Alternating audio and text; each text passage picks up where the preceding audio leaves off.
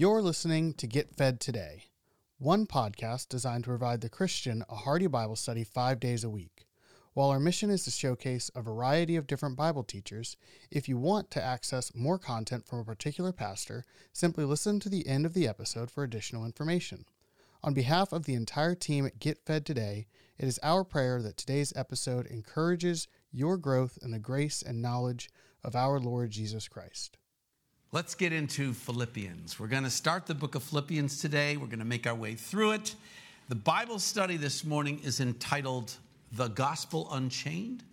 We will be in Philippians chapter 1, and we will be going through the first 18 verses. Let me just say a word about the book of Philippians. This is, again, another one of Paul's prison epistles. He wrote this epistle while imprisoned in Rome. He wrote it to a church in Philippi that he had founded on his second missionary journey. Now, he's writing this letter in about 61 AD, and he's writing it to this church that he was instrumental in founding. And this letter is perhaps one of the most tender-hearted and personal letters of all the Pauline epistles because of the heart that he has for this church. He founded the church in his second missionary journey as he was going through. It's believed to be the first church that he established on the continent of Europe. And this is the place, if you recall, where Lydia, the woman who sold that purple dye, she got saved. She was a prominent woman in the community, and she came to salvation. The Philippian jailer, as we'll encounter in a few moments in our study this morning, he came to faith and his family. And so Paul, the reason he's writing the letter, it's a thank you letter, actually, because the church in Philippi had sent a gift, probably money, through one of their number, a man by the name of Epaphroditus. And he brings this gift to Paul. And of course, when you were in a Roman prison in those days, you pretty much had to fend for yourself. You had to hope you had people on the outside who could bring clothing to you or bring food to you because, you know, it wasn't like prisons today. They're not great, but you do get 3 squares and a bunk, you know, and you get clothes. And it wasn't quite that way in that time. So this is what's going on in the book of Philippians. And so imagine this, if you will, and this is kind of the setting that we're going to work around in the Bible study. What would happen if the gospel was prevented from going out?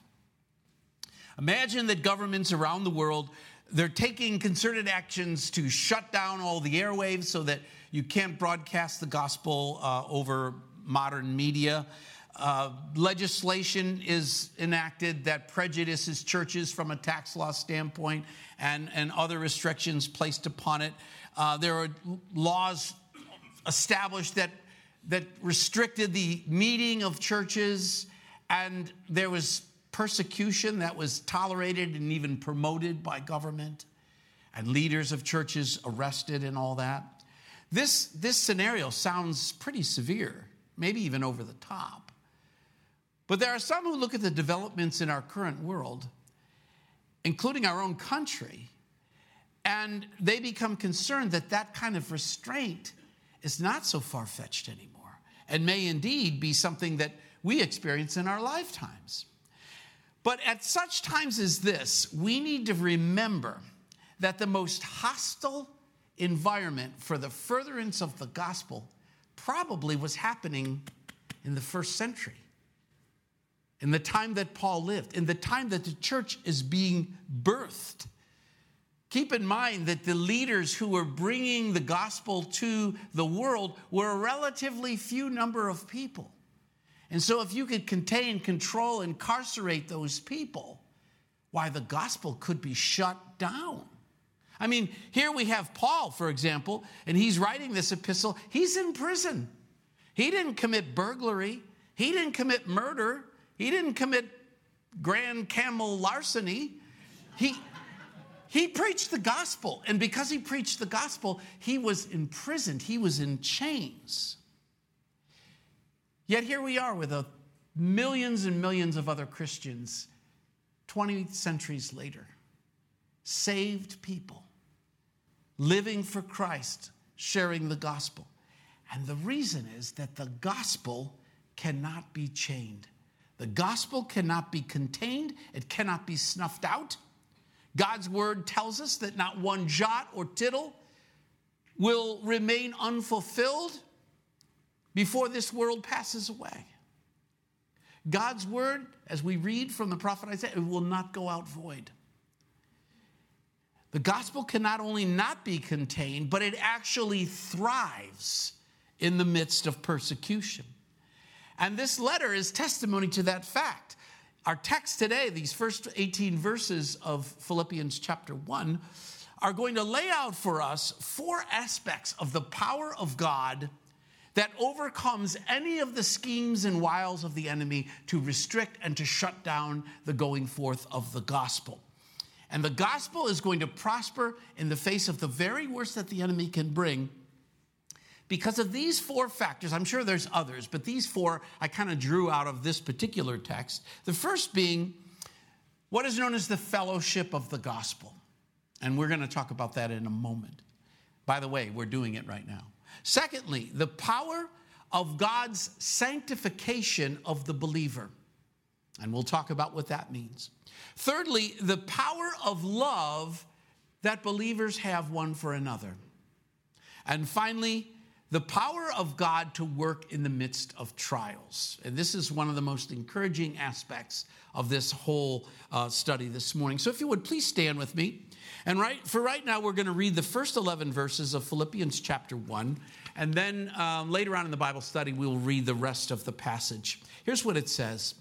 Paul and Timothy, bondservants of Jesus Christ, to all the saints in Christ Jesus who are in Philippi with the bishops and deacons, grace to you and peace from God our Father and the Lord Jesus Christ. I thank my God upon every remembrance of you, always in every prayer of mine, making request for you all with joy, for your fellowship in the gospel from the first day until now, being confident of this very thing, that he who has begun a good work in you will complete it until the day of Jesus Christ. Just as it is right for me to think this of you all, because I have you in my heart, inasmuch as both in my chains and in the defense and confirmation of the gospel, you all are partakers with me of grace. For God is my witness, how greatly I long for you all with the affection of Jesus Christ. And this I pray, that your love may abound still more and more in the knowledge and all discernment, that you may approve the things that are excellent, that you may be sincere and without offense till the day of Christ, being fulfilled with the fruits of righteousness, which are by Jesus Christ, to the glory and praise of God. Let's pray. Father God, wow, what confidence Paul speaks from a Roman prison. What freedom he exudes as he sits there in chains, because he knows the gospel cannot be chained. And God, here we are, 20 centuries later, beneficiaries of the power of the gospel unleashed by you through men just like Paul. This morning I pray, Father, that you would impress upon our hearts, first, the freedom that we have in Christ, regardless of the circumstances we face in our world. Secondly, Lord, give us confidence that the gospel goes forth to do precisely what you command it to do, and that we are merely an instrument in your hand. And no matter how we individually are restrained, the purpose and the work of the gospel goes forth. Lord, let it impress it upon our hearts this morning. May you work the gospel into our hearts through the power of your Spirit. We pray this all in the precious name of Jesus. Amen. Amen. You may be seated. Well, let's look first at the power of the fellowship of the gospel. And there are a couple of indications of what this fellowship of the gospel is all about. You get it even in the very greeting that Paul provides. First of all, this letter identifies the authors as Paul and Timothy. We don't know which part each one of them played in putting this letter onto sheepskin or paper or whatever they created it on. But they identify themselves as bondservants. And you see Paul use this terminology relative to himself on several occasions. And it's interesting because he actually is a prisoner, and yet he doesn't identify himself as a prisoner of Rome. He doesn't identify himself as being incarcerated because of the evil intents of a fanatical religious leadership. No, he's a bondservant of Jesus Christ, which is to say that he is compelled by who he is and who God is to serve God. Now, he doesn't call the people that he's addressing in the letter bondservants, but the implication is there. Instead, he calls them something else. He calls them saints. You see it there. To all the saints in Christ Jesus who are in Philippi with the bishops and deacons. By the way, the indication of bishops and deacons would say that this church in Philippi now is a pretty mature church. It's gotten to the stage now where they have some leadership and some guidance and all. And he calls them saints because that word, it's not just a select few who have to do a certain number of miracles and are forever painted with a little gold disc over their heads. Saint simply means that you are an individual who, because Jesus Christ lives in you, because you've put your faith in him, you have been set apart from the world. You don't have fellowship with the world. You have fellowship with fellow saints. And that fellowship is in Jesus Christ. And so in the way he identifies himself, hey, I'm compelled to serve the Lord. Hey, you guys like me are compelled to serve the Lord. You're set apart for the exclusive use, enjoyment, glorification, magnification of Jesus Christ. That's all part. It's all speaking to this idea of the fellowship of the saints. And he greets them with two words that you see throughout all of his epistles, save for three. You see him here greeting them, grace to you and peace from God our Father and the Lord Jesus Christ. All of the Pauline epistles have that greeting, with the exception, as I said, of three, and those would be 1st and 2nd Timothy and Titus. Those three epistles are not considered the prison epistles. They are considered pastoral epistles because they were addressed to pastors. And appropriately, the greeting in those three epistles is grace, mercy, and peace. And as a pastor, I can tell you, I am very appreciative of that addition of mercy in the midst of the grace and peace. Paul understood very well what it meant to be a pastor, what it means to bring the gospel to people who at least initially don't want to hear it and maybe aren't real happy about you speaking it. But this idea of grace and peace, he always gives it in that order. First grace, then peace. And the reason is very deliberate. We must experience and receive the grace of God. How do we do that? Well, when we come to faith, when we pray to receive Christ, when we repent of our sins and we invite Christ into our hearts, he is bestowing on us the grace that he set up on the cross of Calvary. It's free and it's offered to all, but only those who are willing to receive it actually have it. And once we have the grace of God, we are now in a position to experience the peace of God, peace with God. If we have peace with God, then we can experience the peace of God. And so he always brings this greeting in that order, grace and peace to you, or in the case of his pastoral epistles, grace, mercy, and peace. Thank you, Jesus. Now, let's talk about this word fellowship, because, there are certain words in our parlance today that are just overused. And I don't know why, but words matter for me. I like words. I look up words all the time. It's just a thing. It's just something that I've always had an interest in. And so I can be delighted by certain words, and I can be really annoyed by certain words. Some words are just way overused. I think, for example, the word family has been done a great disservice. Because anytime people get together and they're doing anything, they say, well, we're just like family. And I want to just shout out, well, you're not like my family. If that's what a family is about, it's a disgrace to families. It's just overused. It's overapplied. Everything now in our day is a journey. Well, it's not. Everything's not a journey. And so I think sometimes fellowship can be overused and misused. We understand it usually to mean a cordial, friendly gathering of people. And usually it involves food, especially in Calvary chapels. This is why the great Gail Irwin used to refer to the Calvary Chapel movement as Calorie Chapel. Because every time we get together, it's, if I'm there, it's fried chicken or something of that nature. And so we tend to think of fellowship as a time when we have food together. And, if we gather, for example, in our fellowship hall around a pie that one of you talented people has made, I suppose we could call that the fellowship of the pie.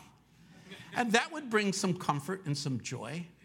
But it's really not getting to the heart of what fellowship is about, because when we talk about the fellowship of the gospel, what we're speaking about is the thing that binds us, the thing that creates the moment of fellowship is the gospel. You have fellowship when you have something that is the centerpiece that you all relate to, like a wagon wheel where there's a hub and spokes. And that hub, not an apple pie, but Jesus Christ and his gospel. And all of us, as different as we are, maybe we come from different countries, different backgrounds, different ethnicities and races, but we all relate to this one singular person. And that's Jesus Christ and the Word of God that reveals him to us. And this is the fellowship of the gospel. And in the fellowship of the gospel breeds something we're going to talk about in a few minutes, and that is the love among the saints. When the saints have fellowship around Jesus Christ, there's power in that. There are churches right now all throughout Asia and Africa that have a building to meet in. They have wells dug to provide water for their village. Because the fellowship of the gospel means people living 4,000, 5,000, 6,000 miles away said, my brothers and sisters are in need, and they sent whatever was needed to address that need. There are places where there are a very few Christians, and they need to be encouraged. And so brothers and sisters from other nations gathered there, maybe at risk to their health, their life, whatever, but they gather there because they have the fellowship of the gospel with those that are there.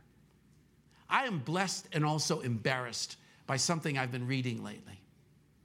Because we have started to see apostasy growing so much in the American denominations of the greater Christian church, countries that we used to once send evangelists to are now sending evangelists to us.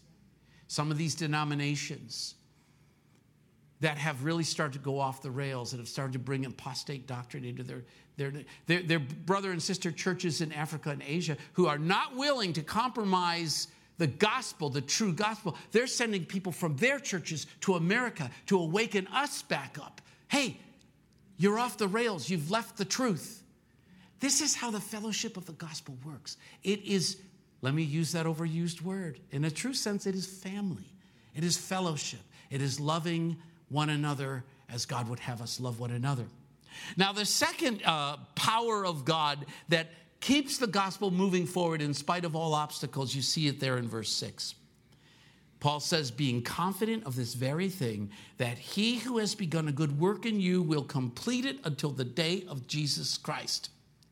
I don't know about you, but in my time as a Christian and in my time as a minister of the gospel, there have been more times than I care to admit where a ministry opportunity comes up, whether it's just like a spur-of-the-moment thing or whether it's a plan. Hey, we're going here for a mission trip. Or, hey, we're going to start this ministry. Or, hey, you need to go counsel this person because what's going on in their world is viciously evil and it needs counsel.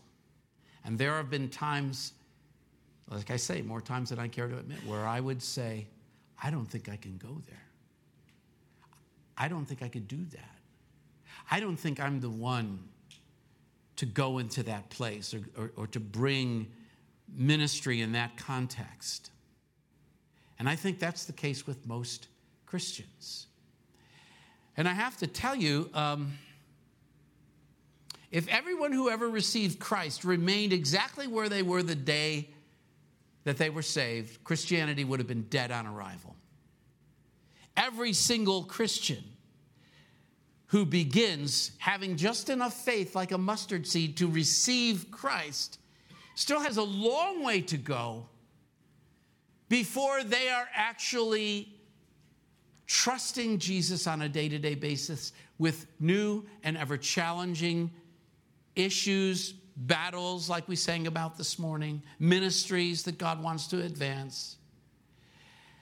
And this is true. We tend to read the Gospels, we tend to read the book of Acts, and we think these people were rock solid in their resolve. They were strong and they were determined. And nothing could be further from the truth. Those people of the first century were simply no stronger in their resolve, no different than you and me, no less sinful than you and me. When Paul the Apostle was writing to the Corinthian church, now these are people he considers brothers and sisters in Christ. He's not writing to the unsaved masses. He's writing to a church that he was instrumental in planting. This is what he said to them. This is found in 1 Corinthians chapter 6, verses 9 and 11. He said, "Do you not know that unrighteousness will not inherit the kingdom of God? Do not be deceived. Neither fornicators, nor idolaters, nor adulterers, nor homosexuals, nor sodomites, nor thieves, nor covetous, nor drunkards, nor revelers, nor extortioners will inherit the kingdom of God." Now listen carefully to the next sentence. "And such were some of you. But you were washed, you were sanctified, but you were justified in the name of Jesus, of Lord Jesus, by the Spirit of our God." Paul is addressing a group of people who probably had on their docket, on their balance sheet, every single sin you could think of. In fact, Corinth was a city that would make Las Vegas blush, based upon what historians have told us about that city. This is not a place that was filled with holy rollers. It was filled with the most sinful kind of people you could find in any period of history. And as Paul points out, members of that church came out of that. That's who they were. And to be frank, that's who many of us were. And yet God, the day that we prayed the prayer to receive Jesus Christ, Jesus made a commitment that he would conform us into the image of his Son. And Paul, speaking with confidence there in verse 6, says that he who has begun a good work in you, what was that good work? It was the work of salvation. He who has begun a good work in you will complete it until the day of Jesus Christ. And if you think about it this way, salvation is a work that God does for us. Sanctification is a work that God does in us. And as he completes the work of sanctification, he brings about Christian service, which is a work that God does through us. And that's the way it progresses. And so if you look at the great men of faith in the Bible, consider Peter, for example. Peter was one of the 12. Peter was at the elbow of Jesus throughout his entire earthly ministry. And yet when it came to crunch time, Peter was the one that denied Jesus 3 times. The Lord gave him more than one chance to say, "Oh my gosh, I was an idiot. I said I don't know this man. Yes, of course I know this man. He is my Lord. He is my teacher. He is my friend, and I'll stand with him." But he didn't do that. He denied him 3 times. But that was part of his sanctification. Remember, Jesus told him that very night, "Satan has approached me and has said he's going to sift you as wheat. And I pray that your faith will not fail, that you will ultimately be able to go on from that." The Lord dug a deep trench in Peter's heart with those denials. He allowed that sifting to happen. But then when the Lord meets him on the shores of the Sea of Galilee, he filled it with love and forgiveness. "Peter, do you love me?" "You know I do, Lord. Feed my lambs." And Peter becomes the point of the spear, of the furtherance of the gospel among withering persecution, the likes of which we've not seen, because of the power of sanctification of the saints. David committed horrific sins. The worst of the worst sins. He committed them all. Sexual indiscretion, lying, murder, lying, murder, lying, murder. And yet he went on to lead the armies of the Lord against the enemies of the Lord. Isaiah wrote in 55:3, Isaiah 55:3, "Incline your ear and come to me. Hear, and your soul shall live. And I will make an everlasting covenant with you, the sure mercies of David." As we, in our own walk with Christ, experience his power, his might, but most importantly, his love and forgiveness. We are challenged day by day. There may be times when we refuse, Lord, I don't think I can go there. Or we stumble, and the Lord picks us up, dusts us off, and says, try again. Try again. And we grow. And the gospel goes forth because people have broken through the barriers that Satan tries to put into their lives by telling them through the spit of condemnation, you are no good, you are not really a believer, you have fallen, you have failed, God has rejected you, you cannot come to Christ, he cannot use you.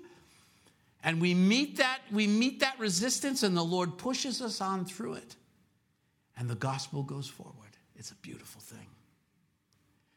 Now we come to the love among believers.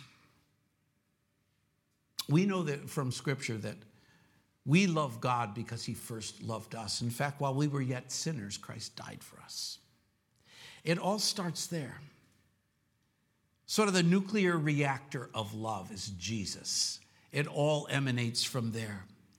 And the love of God shed into our hearts, it becomes a distinctive force in the believer. So much so that John wrote in 1 John 3:14, we know that we have passed from death to life because we love the brethren. He who does not love his brother abides in death. What John is essentially saying is that, look, if you don't have a burning love for your brothers and sisters, you need to go back and check your bona fides as a believer. Because when we come to Christ, we have accepted with open arms and an open heart the love of Christ. And the love of Christ, it cannot stay stationary. It cannot stay stagnant. Once you possess the love of Christ, you live out the love of Christ. And this is the way it works. It's almost like a baton. Jesus passes the baton to the believer. The love of God explodes in our hearts. That love of God comes forth from us, and it touches other lives. This is the marriage between service and evangelism. We don't feed people, clothe people, or those kinds of ministry services in order to be seen as generous, good people. We see it as an expression of love that those people who receive it might come to a closer understanding of the love of God and desire it too. And that's very often the way it works. And he talks about this here in verses 9 through 11, that our love is a love that comes with knowledge. Look at verse 9. He says, "In this I pray, that your love may abound still more and more in knowledge and all discernment, that you may approve the things that are excellent, that you may be sincere and without offense till the day of Christ, being filled with the fruits of righteousness, which are by Jesus Christ to the glory and praise of God." What he's telling us there is that as we continue to know God better, we know God better by exactly what we're doing here. As we go into his word, as we study his word, as we encourage one another in the word, our knowledge of God evokes a higher measure of love in our hearts from God. And it motivates us to disperse or to set forth that love to the believers and also to the world. And love is the most, I don't think this is like just being poetic for the sake of, this is a church service, so we need to say these things. This is true. Love is most definitely the most powerful force on earth. The love of a mother for a child, the love of a father for his family, the love of a father for his wife, the love of a believer for fellow believers. That kind of love has overcome everything that the enemy has been able to throw at it. There's nothing that love has not overcome in our world. And it comes from a knowledge of who God is. There's an awful lot of people in our world that are not loving. And it's because they have long since rejected the notion of God. Not only do they not worship him, they don't even believe he exists. To think that God could exist apart from love is really a stretch I cannot go to. Because if you think about who we are as human beings in a fallen world, Apart from God, there's only one thing that governs our lives: self-interest. I need to do for me. I need to get for me. There would be absolutely no basis upon which anyone would sacrifice for the good of anyone else were it not for love. And love cannot exist in a world without God. As I said, the source of all love is God. And so when we're filled with that love, because we have gained discernment from studying his word, we start to approve the things that are excellent, the things that matter. Our families, they matter more than money. Fellow believers matter more perhaps than more free time. These are the kind of decisions you make as you come to know who God is and what his plan is for your life. And that makes the gospel unstoppable, even in the midst of the most trying circumstances. Now, finally, we come to the power of God working through trials. You might think that trials are an obstacle for God, an obstacle to overcome. But I think if you reflect on your experience as a Christian, as you look at the scripture and as we see the verses we're about to read, God actually uses trials as an instrument, as a tool to actually advance the cause of the gospel. It's amazing. Watch this. Picking up in verse 12, and we'll read down to verse 18. Paul says this. He says, "But I want you to know, brethren, that the things which happened to me," imprisonments, beatings, unfair trials, the things that have happened to me have actually turned out for the furtherance of the gospel, so that it has become evident to the whole palace guard and to all the rest that my chains are in Christ. And most of the brethren in the Lord, having become confident by my chains, are much more bold to speak the word without fear. Some indeed preach Christ even from envy and strife, and some also from goodwill. The former preach Christ from selfish ambition, not sincerely supposing to add affliction to my chains, but the latter out of love, knowing that I am appointed for the defense of the gospel. What then? Only that in every way, whether it in pretense or in truth, Christ is preached, and in this I rejoice, yes, and will rejoice." Now, this might be the most mind-blowing portion of this whole epistle, frankly, because what Paul is telling us, essentially, is that the worst things that can happen to us will not keep us from the best things that God has for us. Think about that for a minute. The very worst things that could happen to us will not keep us from the very best things that God has for us. That's a hard pill to swallow. That's a hard pill to swallow. But we know that God is working in the midst of everything. Let's turn, men, you know these verses well. But if you would, just flip over to Romans chapter 8. I think many of you know these verses well. And verse 28 of Romans chapter 8 is my life's verse. We read there in Romans 8:28, we know that all things, now that operative word is all things. How about the death of a spouse? How about a terminal diagnosis? How about the loss of a child? How about a war? How about fill in the blank? If we're talking about all things, those things have got to be in there too, not just lollipops and puppies and ice cream cones, which, by the way, are also good things. And we know that all things work together for good to those who love God, to those who are called according to his purpose. They work together for good. Well, what good are we talking about? We're talking about the ultimate reason why we're here, to glorify and magnify Christ, to bring forth the Lord to the rest of the world, to walk in a way that's pleasing to God. These are all things that God promises us, even in the midst of the worst trials and tribulation we can imagine. And then if you just jump over to verse 31 of the same chapter, Romans 8, Paul's conclusion to this really majestic chapter, he says, what then shall we say to these things? What things? All these different things that can happen. If God is for us, who can be against us? He who did not spare his own son, but delivered him up for us all, how shall he not with him also freely give us all things? Who shall bring a charge against God's elect? It is God who justifies. Who is he who condemns? It is Christ who died and furthermore is risen, who is even at the right hand of God, who also makes intercession for us. Who shall separate us from the love of Christ? Shall tribulation or distress or persecution or famine or nakedness or peril or sword? As it is written, for your sake we are killed all the day long. We are accounted as sheep for the slaughter. Yet in all these things we are more than conquerors through him who loved us. For I am persuaded that neither death nor life, nor angels, nor principalities, nor powers, nor things present, nor things to come, nor height, nor depth, nor any other created thing shall be able to separate us from the love of God, which is in Christ Jesus our Lord.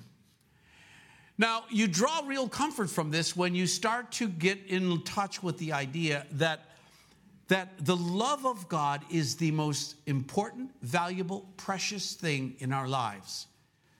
You know, if you kind of stop thinking about the love of God, the importance of being a child of God, and you're really focused on material things, and the trial you're going through is about to deprive you of your material things, you're not comforted by this passage. But if you think sober-mindedly about who you are in Christ and what really matters is, first of all, you're a child of God. Second of all, he has given you an infinite amount of his love expressed in the cross of Calvary. He has put you on a mission to magnify him. And no matter what can possibly happen to you in this world, none of that can be taken from you. You have an eternity that is guaranteed. It is an awesome and wonderful eternity. And therefore, you can approach any trial in your life, any opposition in your life, knowing that in the final analysis, the victory that's been won for you can never be taken away. You're standing in Christ. Your position in the heavenly places, it cannot be touched. Yeah, you could be in this world taking the slings and arrows of what's coming at you from the enemy, but ultimately he cannot defeat the ultimate objective of your existence here, nor can he defeat your ultimate destination. And so this is the way in which these trials are spoken of. Paul here in the text, back in our text, he identifies two kinds of trials that God is working in the midst of, one of which is external. It's something that happens outside the church. It's brought from the outside of the church in. And then the other is internal. It actually is opposition within the church. The external trials he talks about in verses 12 through 14 are all that comes with him being a prisoner of Rome. We know from tracking him in the book of Acts, I mean, you could just look at his time in Philippi in Acts chapter 16. He was beaten there. He was jailed. He was humiliated.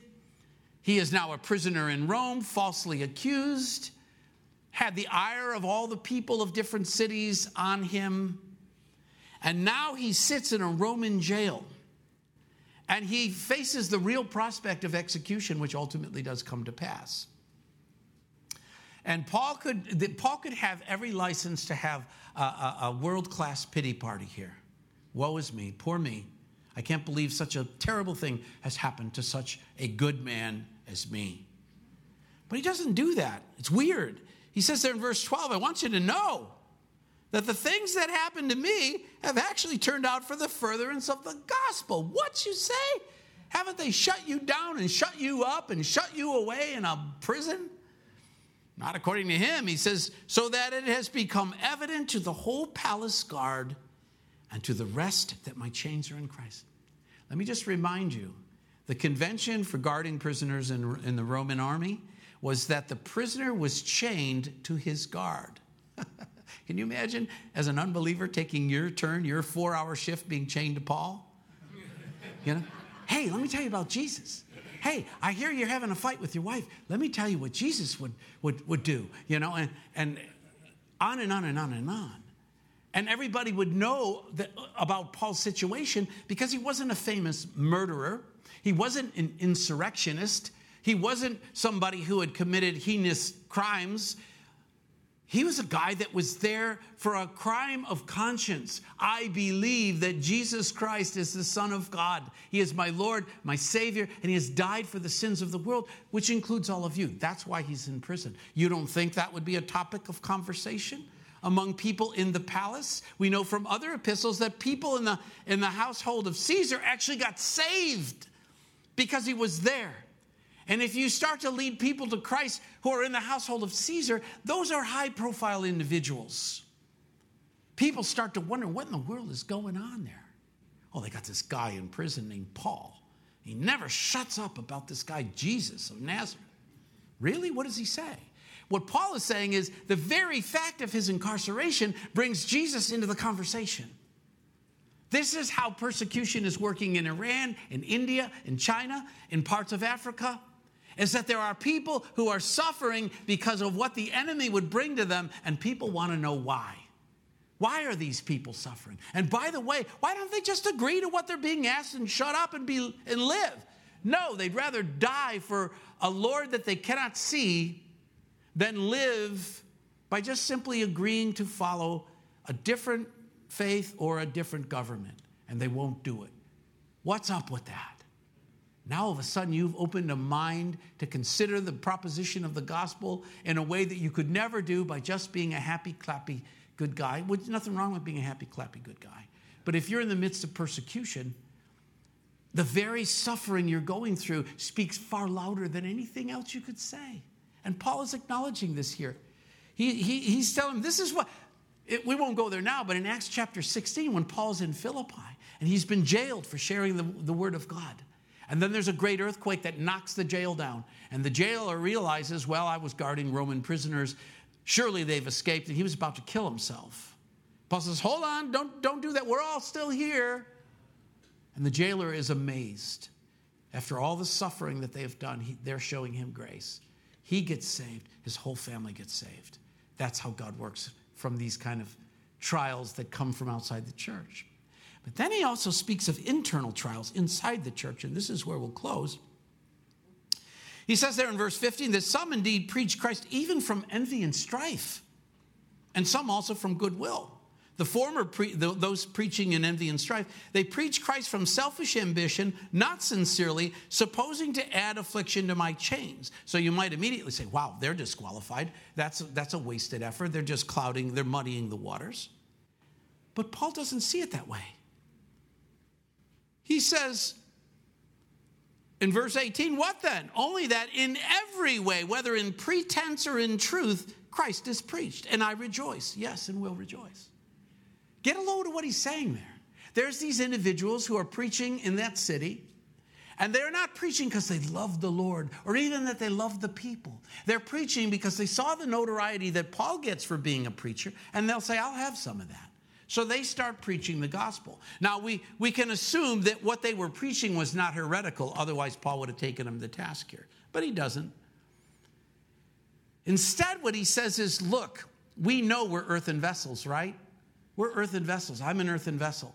My vessel sometimes is dirty and cracked. But it is carrying the words of life. And it's earthen so that people will know that the excellency of the power with which I share the gospel is from the Lord and not from me. And what Paul is saying here is these individuals who are preaching the gospel with wrong motivation are still putting it out there. And if it's out there, it will not return void. And we see in our day all these amazing ministries that have led thousands to Christ. And then all of a sudden we see a headline and we read that pastor or those ministers, something was going on underneath the covers, so to speak, and there's a scandal and they were in sin. And we say, well, goodness, does this mean that all those thousands of people that got saved at that church are not saved now? That somehow it was all a sham and whatnot? Not necessarily. If people who are not right with the Lord and yet we're preaching the gospel, we're preaching the true word, and the person hearing it received it with a true heart, that's a work of the Holy Spirit. It's not a work of that pastor. No salvation is the work of a pastor. Don't ever think that because some gigantic church, that guy did that. He didn't. The Holy Spirit did that just the way every one of us has been saved. Now, who God uses as a tool to bring people to Christ and how many of them he uses that tool for, that's his deal. That's up to him. What Paul is saying here is these individuals that are out there preaching it, really probably just to get under my skin, let them do it, because the word is going out. Same kind of answer Jesus gave when the sons of thunder came to Jesus and said, hey, there were some other people who were preaching the word and they're not with us. And we were going to, shall we call down fire from heaven? Shall we shut them up? Jesus said, no, don't do that. If they're not against us and they're for us, let it go forth. And so these are the kind of things we need to focus on when we're looking at this broken world we live in. When we see the heat being turned up, when we see governments getting more unreasonable concerning the freedoms of religion that we believe are guaranteed to us in our Constitution. When we see a society that's no longer subtle in their despising of the gospel and Christians. They're now overt. Rejoice, as Paul is. Not to say invite more of it, but simply to say God's working with that. That's a tool in God's hands. And it could be a tool in our hands. It could be an opportunity, a door to open for us to share our faith and lead others to Christ. Let's go to him in prayer. Father, we thank you, God, for the confidence, for the encouragement that comes from this passage, because Paul, the apostle, sees things as you do. And he sees how you're working in the midst of the fellowship of the saints, in the midst of the sanctification of the individual believer, in the midst of the love that Christians have one for another. And yes, Lord, even in the midst of trial, whether it be from outside the church or inside the church, Lord, you can use it. You do use it to glorify and to magnify you, so that we know that all things work together for good for those that love the Lord and are called according to his purpose. Lord, let us be named among those. We pray this all in Jesus' name. Amen. Amen. Have a wonderful day. God bless you. Thank you for listening to Get Fed Today. Today's sermon comes from Pastor David Marini. If you enjoy the message, you can learn more about Pastor David's ministry by visiting calvarychapelchapelhill.org.